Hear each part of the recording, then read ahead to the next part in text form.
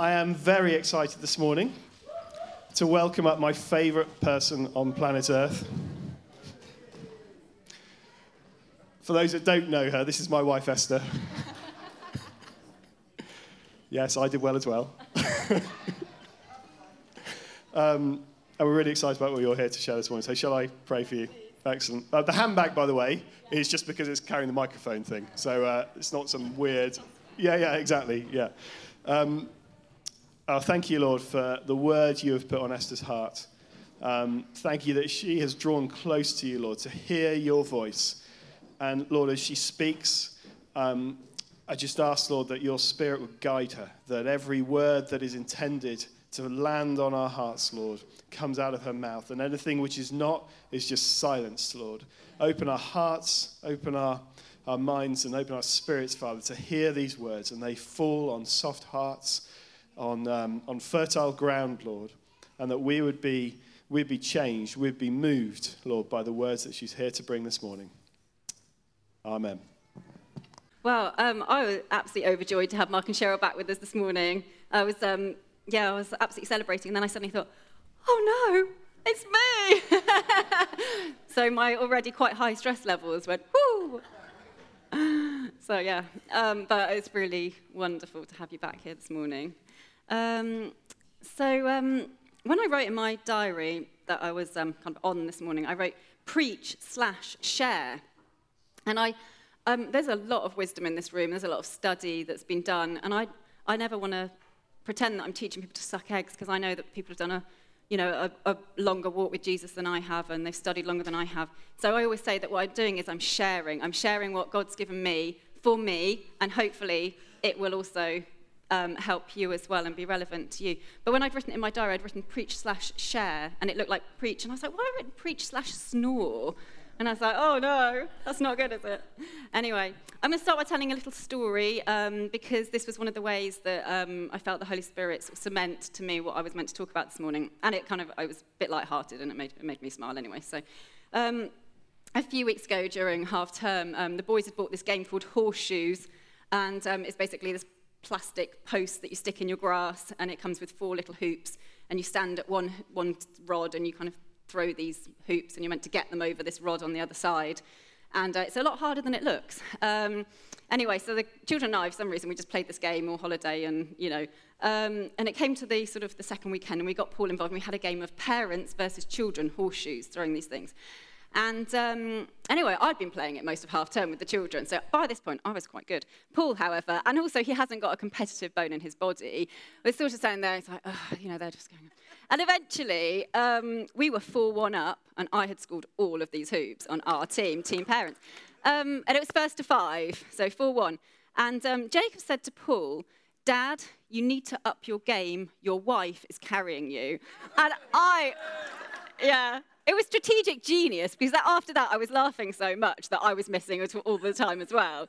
So anyway, hold that thought. But a few weeks ago, Olive preached on how of ourselves we can only get so far, but we all know this, don't we? We do know that without God, it's never enough, is it? It's never enough. We need the Holy Spirit. And Bob also spoke about using us, how we are used for signs and wonders and the reasons for that. And I wanted to carry on exploring this picture of us, normal people, working with God, this collaboration, this sort of co-working, him with us with him in us in him.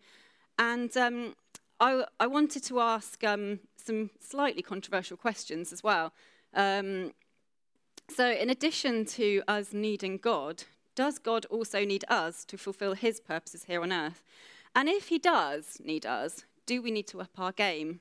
And as I say, this is really what God's speaking to me. So, if this is a bit heavy for you this morning, we'll come back to that. But and I also want to caveat this by saying, God is all-powerful. We know that, don't we? He upholds all things by the word of his power. If he wanted to, he could do whatever he wants. But he has set a certain order, certain spiritual laws in place. And I think it's because he wants to work with us. He made us in his image to be like him, to work with him. So going back to this horseshoes game, Dad, up your game, your wife is carrying you. Apart from anything else, I thought it's quite interesting because the way he sort of said, your wife is carrying you rather than mum is carrying you. And anyway, Paul, I should redeem Paul in this. He actually got the fifth hoop, so we won. So parents, when your children are 3, you have to let them win. But when they're 11 and 14, you have to beat them, or you just have to try. They don't want to just feel like you're not trying. So anyway, I'd been really meditating on this picture of the marriage partnership, and it was really, really lovely to pray for Tom and Nora this morning. I'm really passionate about marriage, and the enemy's done a really good job of attacking it. And it's because it's a picture. It's sort of like analogous to our relationship with Jesus. And I know the church is the bride of Christ, but it is still like analogous to our relationship with Jesus. And it's the covenant relationship. Marriage is a covenant relationship. Two men become one. A man and a woman become one flesh. In the sight of God, it is a covenant. And the secular world, wants to make it a contract, and it's not. And they're trying to make it something it's not. It's not a contract. It's a covenant. And the only other covenant relationship we have as individuals is with Jesus. So thinking about our own marriage and this covenant relationship that we've got, we've been married for 19 years, and we've been through some really tough patches, and especially for me, I had a very, very long time of some very debilitating physical illness, and Paul really carried me in that. And I think, in a lot of ways, he is the sort of stronger partner in our relationship. But I think he'd also be the first person to say that even at my sort of weakest, lowest points, he needed me too.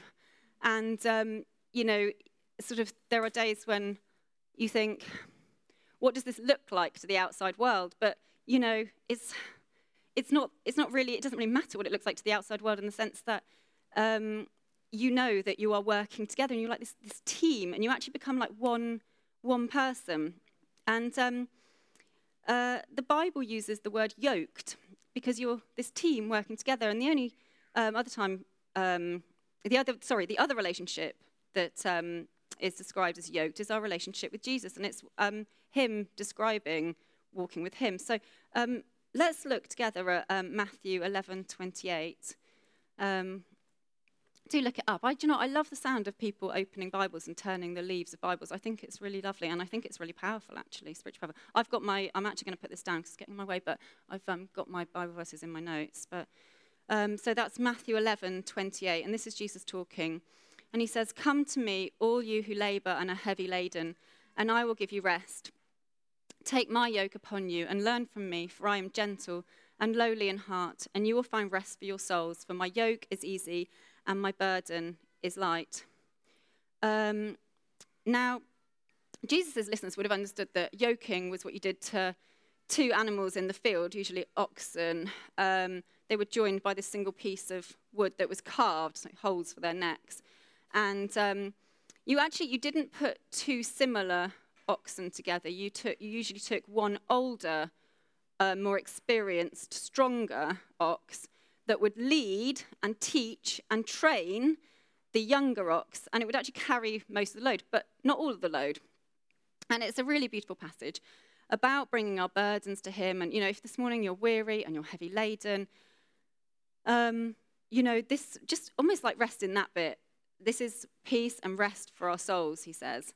He is shouldering your heaviest weight. Maybe that is all you need to hear this morning. I have been there. I've been there when, people have said things like, "I just want to challenge you this morning," and I just like, I can't be challenged right now. I'm exhausted. I'm not in the right place to be challenged. So, if that is you, I have been there, and I totally understand. So, maybe just rest there. Maybe that's what the snoring was in my diary. Maybe you can have a little snore now, or stay with us a bit. But yeah, so I don't want anyone to go away feeling burdened by this. But actually, some of the things that we've seen this morning have really confirmed to me that I'm heading in the right direction with this. I pray I am. But anyway, looking at this picture of being yoked, just want to ask a question of ourselves. Is this a picture of work, or is it a picture of leisure time? Is it chill time, as my kids call it?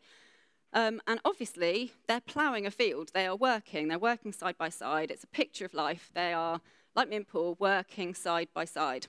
And it's not a sleigh. It's not like someone shouting giddy up, in the carriage or whatever. It's two people side by side. It's partnership in work and life. And we have to be real with ourselves that life is work, isn't it? Like, people put this stuff on Instagram as if everything's unicorns and rainbows. And, it's not, is it? It can be really hard work. And Jesus was really serious about it. And he said, in this life, you will have trials and troubles. If you want a Bible verse, that's John 16, verse 33.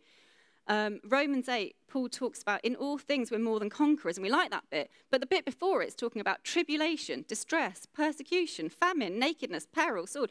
This is tough stuff, and I don't always want to read those bits, And I heard, I'm a big fan of the Beveres, their family, and one of their sons was talking recently about when people just want to read the Millennium Standard Version, the Millennial Standard Version. We can't. We have to read the whole thing.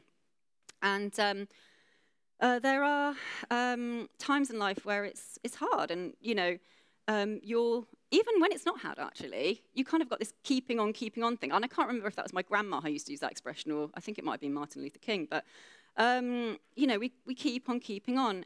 And the second thing that people at the time would have understood about this imagery of the yoke is that it had really strong connotations of submission and subjection and humility. Actually, the ones for the oxen were hand-carved to be comfortable, and Jesus does say, my yoke is easy. But there is still a sense of humbling and submission, service, servitude, words that we don't always like today. People don't always want to be tied down. They don't want to be humbled before something. They don't want to serve. But a bit more controversy for you. I don't think you get to choose whether or not you're yoked to something. I think you just get to choose what you're yoked to. And I see other people serving lots of other idols, yoked to all sorts of other things. I've got a not exhaustive list: alcohol, drugs, gambling, porn, the pride of life, people's, chasing after money and careers and cars and overachieving their kids and everything. What else? Body image, extremes of exercise, diet, physical and mental illness, adherence to strict religious laws. This was probably a main bondage for people at the time. In the book of Galatians, Paul talks about the law as a yoke of slavery, but it was for freedom that Christ has set us free. Oh, going back to my list, obviously some of those are just in themselves, they are a form of bondage. But there is nothing wrong with having a nice house or cars or whatever. It's about what your main focus is. What is your idol in your life? What are you yoked to? What are you serving in your heart? And, whatever those things are in that list, you're going to labor very hard under them or for them. And Jesus is offering an exchange, this yoke of freedom and peace, in exchange for those burdens and that weariness. And I've made a little list here as well. It's the exchange that Jesus came for and paid for at the cross: death for life, bondage for freedom, anxiety for peace, carnal flesh for Holy Spirit, law for grace. This goes on, and all of these things, there is just no question about whether they are freeing, freedom from, and freedom to. And the best news is that we're not asked to be yoked. I know the picture is of ox, but we're not asked to be yoked for this life of drudgery. I know I said life is a bit kind of, it can feel like that at times. But even when things are tough, we know we're not yoked for, like I say, for drudgery. We're yoked to the King of Kings, Lord of Lords. And he wants us to partner with him in this supernatural covenant, actually, a different kingdom. And he wants to bring us peace while he's doing that. But he wants us to play a role in bringing heaven down to earth. And he's in it with us on the day-to-day, the kitchen sink, the commute to work stuff. But he is inviting us to participate in a supernatural kingdom relationship. So in this picture, we're not being carried, we're not being dragged, we're not passive, but we do depend on him. We know we're the weaker party. And we're all humble enough, aren't we, to realise, he should lead us. We don't want to lead him. There's no question about it. But going back to my original question, does the stronger ox need his partner? Well, can it achieve more with a partner, even if it is weaker? Surely it can. Even if that stronger partner is the maker of heaven and earth, and the weaker person is just me, yeah, actually. And it's really controversial, isn't it?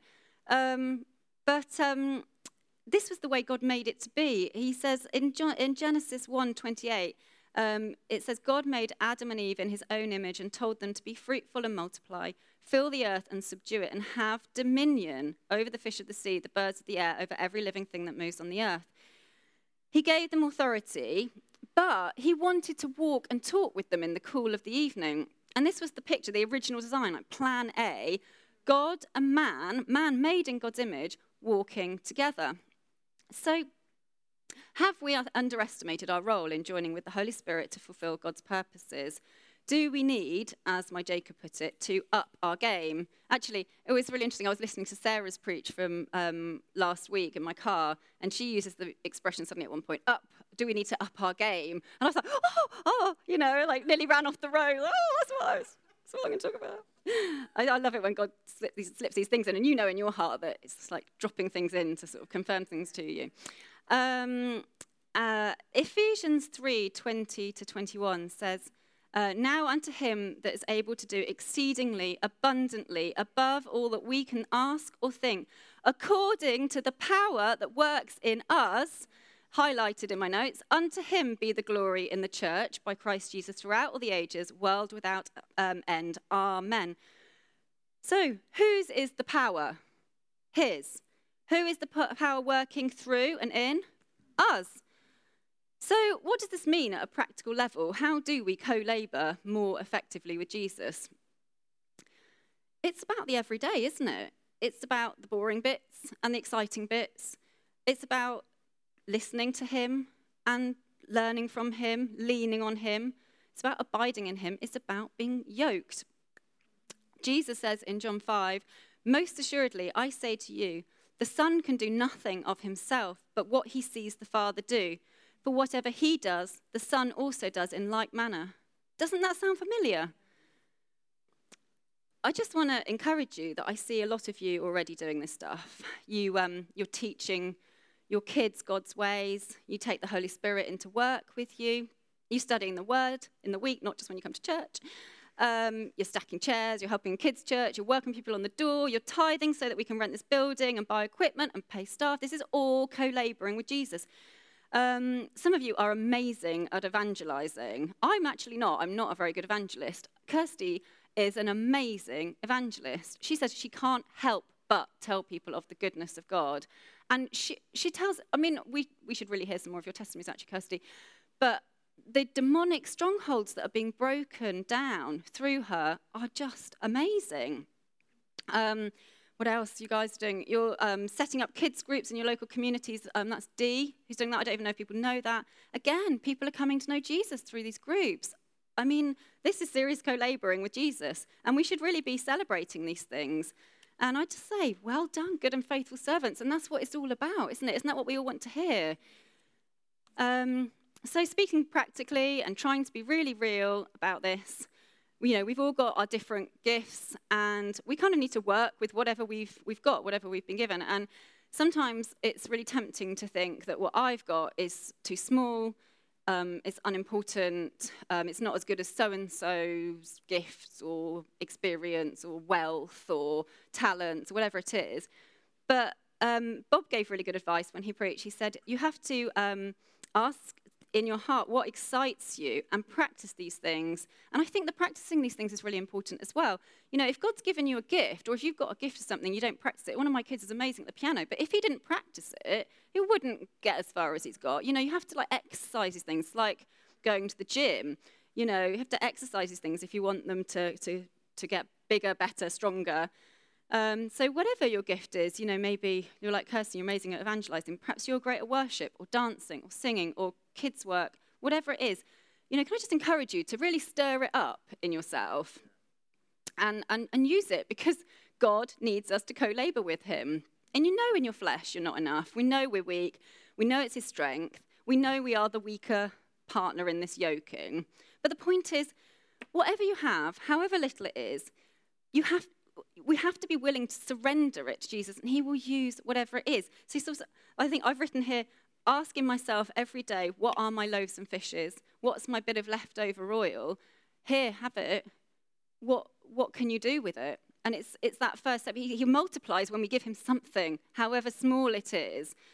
Now, the final thing that I want to kind of focus on a little bit is the main way almost that we co-labor with Jesus is to be his mouthpiece. And I don't know about you, but I have never actually heard the audible voice of God. Who has heard the audible voice of God? Yeah, not very many people. But I think most of us put our hands up and say, have we heard God speak to them in their hearts? Most people say, yeah, you've heard God. Yeah, it's a still small voice. But how many times have we heard God speak to us through other people? I mean, how did you become a Christian in the first place? Someone had to have preached the gospel to you, raised you in a Christian home, something. Someone had to have spoken to you. Romans 10:14 says, how shall they believe in him who've not heard? And how shall they hear without a preacher? We need a mouthpiece. But being a mouthpiece for God is not just about evangelizing, more controversy. Do you remember Mark used to another controversial point? It's like, I'm going back to the controversy. And I would say that we are all prophets with a lowercase p in our lives. I think whether you want to or like it or not, you're actually speaking into your life and the lives of those around you. You believe something in your heart, you speak it out, and you're issuing like this creative force. There was a woman at the swimming pool, the gym where I go, and I'm an older lady, and she was talking about going on a cruise. And she said, I've not booked anything yet. I've not decided where I'm going. I don't even know who I might go with, but I'm starting to talk about it because I know that if I talk about it, it will happen. And I was like, whoa, lady, I just want to turn around and say, you have got some serious spiritual revelation there. And if everyone realised that, and if we were careful with it, what could be done? This, again, I'll give you some Bible verses so you're not just making this stuff up. But life and death are in the power of the tongue, Proverbs 18:21. It's probably our most powerful spiritual weapon, our tongue. How much more so when it's his words coming out of us? John Bevere, I love the Beveres. Actually, incidentally, if there is an amazing app called Messenger X, which I just heartily recommend, and the Bevere family have got so much resource on this app. It's an absolute goldmine. So Messenger X, if you're interested in the Beveres. But John Bevere describes spirits as surfers who surf on our words. And I totally agree. When you speak, we're either empowering heaven or empowering the enemy. And your words set a spiritual atmosphere. It was the original design. It was how God spoke the world into being, and he did give us dominion throughout, from the word go. And throughout the Old Testament, in order to fulfill his promises, each time he wanted action, he went around finding a mouthpiece.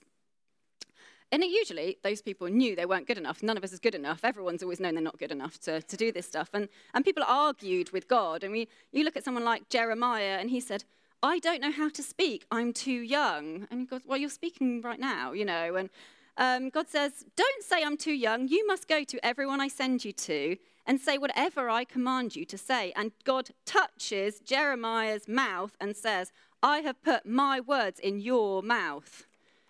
Moses also argued with God in Exodus 4:10. He says, I'm not a man of words. I'm slow of speech. I'm slow of tongue. People thought maybe he had a stutter or something. Pharaoh won't listen to me. God says, who's made a man's mouth? Go and I'll be with you and will teach you what you shall say. And Moses begs God to send someone else until the anger of the Lord blazed against Moses. Would God be angry if he didn't need a willing person to go and speak his words?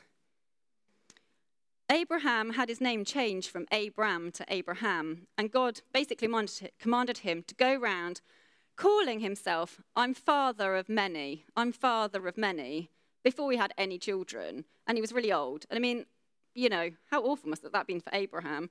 But actually, it was the power of his tongue, the power of the word of God through Abraham. On the flip side, Zechariah, who was a priest, who was told by an angel in the Holy of Holies, you'd think you'd be like, oh, I've definitely heard from God here, He's told that he's going to have a son, but he doubts it so much that he gets struck dumb so that he can't speak until the baby's born, so that he cannot undo the promise of God. Your tongue is a really powerful weapon.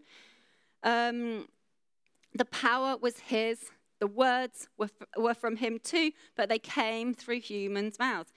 The words release the power. And for me, it's like the image of if you've got your garden hose and you've turned it on at the tap, and it's all like, bursting into your hose, but you don't twist the nozzle on the end. You're standing there with this hose, and it's not doing anything. You have to twist your nozzle on the end, and it's like your mouth releases this power.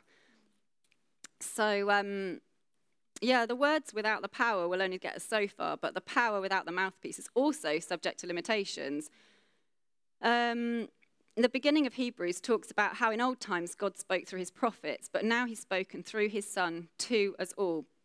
Now, obviously we have to be careful with this. I'm not talking about prophecy with a capital P where someone says, this is a really nice one, Roger, God's told me you need to go to Barbados and, sunbathe and stuff, yeah, we'd all love that one. Or like, you get worse ones, don't you? Someone telling you, oh, I really don't want to go there. But I think God uses very few people for that, and people who have to be very, very discerning about it. And I actually think God speaks to you first and uses those people to confirm things to you. I think if someone comes to you and says, God's told me you need to do X, Y, Z, and you're like, that does not feel right to me, then it probably is not right for you. I'm not saying that we never admit to having some problems. That's just not real either. Obviously, we all have challenges, and it's Andrew Womack talks about it's where you put your but. So, like, I've got this, but So it's not about, oh yeah, I'm absolutely hunky dory.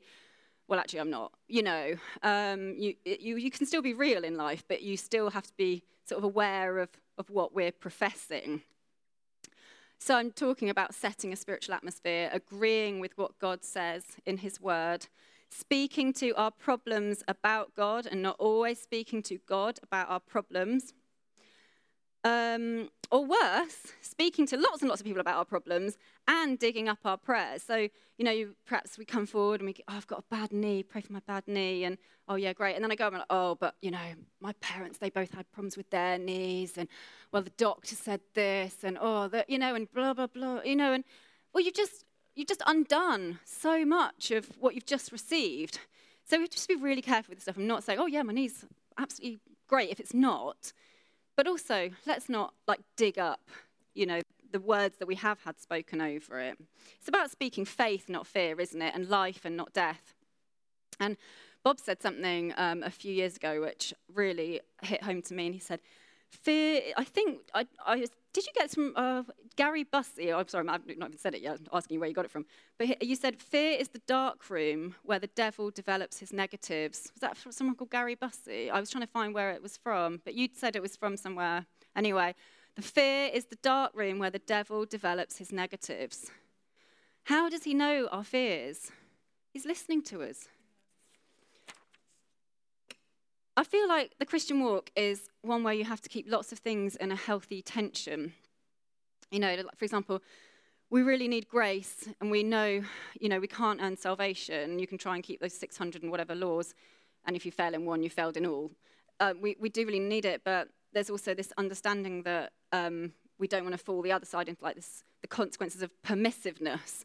So we sort of, yes, it's great that we don't need to do anything to earn God's love, but that doesn't mean that we just go off and do whatever we want, because there are still consequences. And this picture of being yoked with Jesus is, to me, a really good way of remembering that balance that God wants for us, where you can't kind of go too far off because you're joined with him.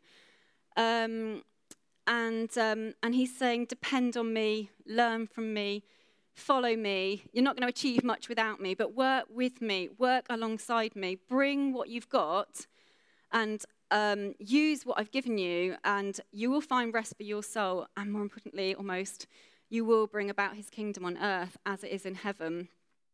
That's what I really want to see. So I don't know how long I've been, but we had quite a lot of testimonies at the beginning. So I actually really wanted to invite people to respond to this, and if you want prayer, to come forward.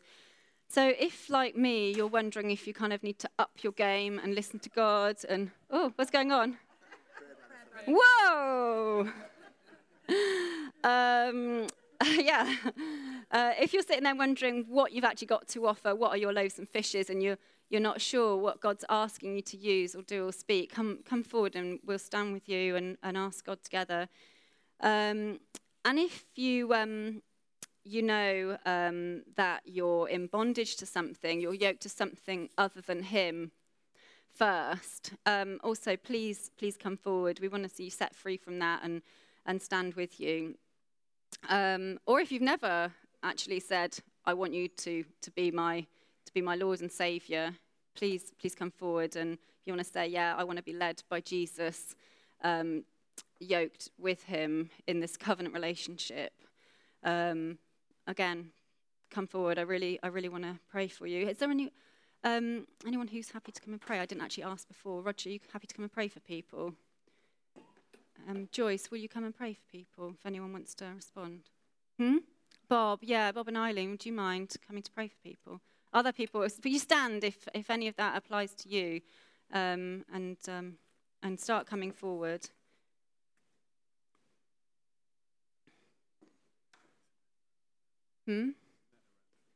Oh, Annette. Annette, are you still here? Is Annette here? Would you mind? Are you out? Yeah. Why don't we all stand? Yeah. Olive's asked me to. So, if, like me, you feel like you need to up your game, or if you're wondering what you've actually got to offer, what your loaves and fishes are, what God's asking you to use to do or to speak, we'd love to pray for you. If you're in bondage to something other than him, yoked to something other than him, something that you're burdened by, weary of, please come forward. And if you've never committed yourself to being led by Jesus, to being yoked with him, then definitely please, if you don't want to come forward, then please at least tell somebody so that we can pray with you.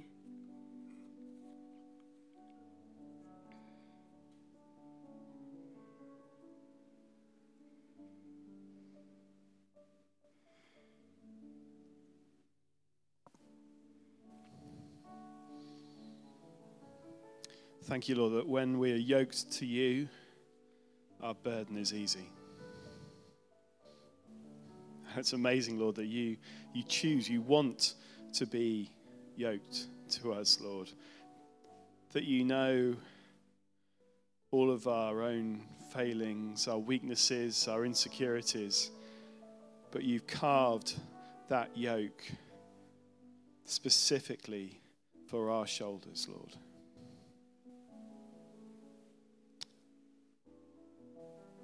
So that our burden is easy. So, Lord, where we've refused or shied away from taking on that yoke, taking on that burden, Lord, we just repent of that now. And we say, this world works better when we're yoked to you, when we're alongside you, Lord.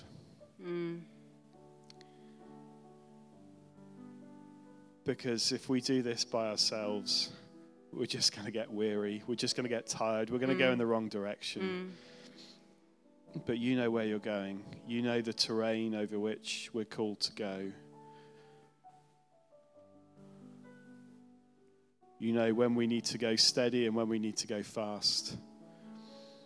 So we choose, Lord, now to be yoked alongside you. And thank you, Lord, that it's in that side-by-side walk, Lord, that we, everyday side-by-side walk, that we develop that friendship with you, that intimacy with you as you share your experience with us and teach us, coach us. When we need it, Lord, take the load off our shoulders, but also to grow us, Lord.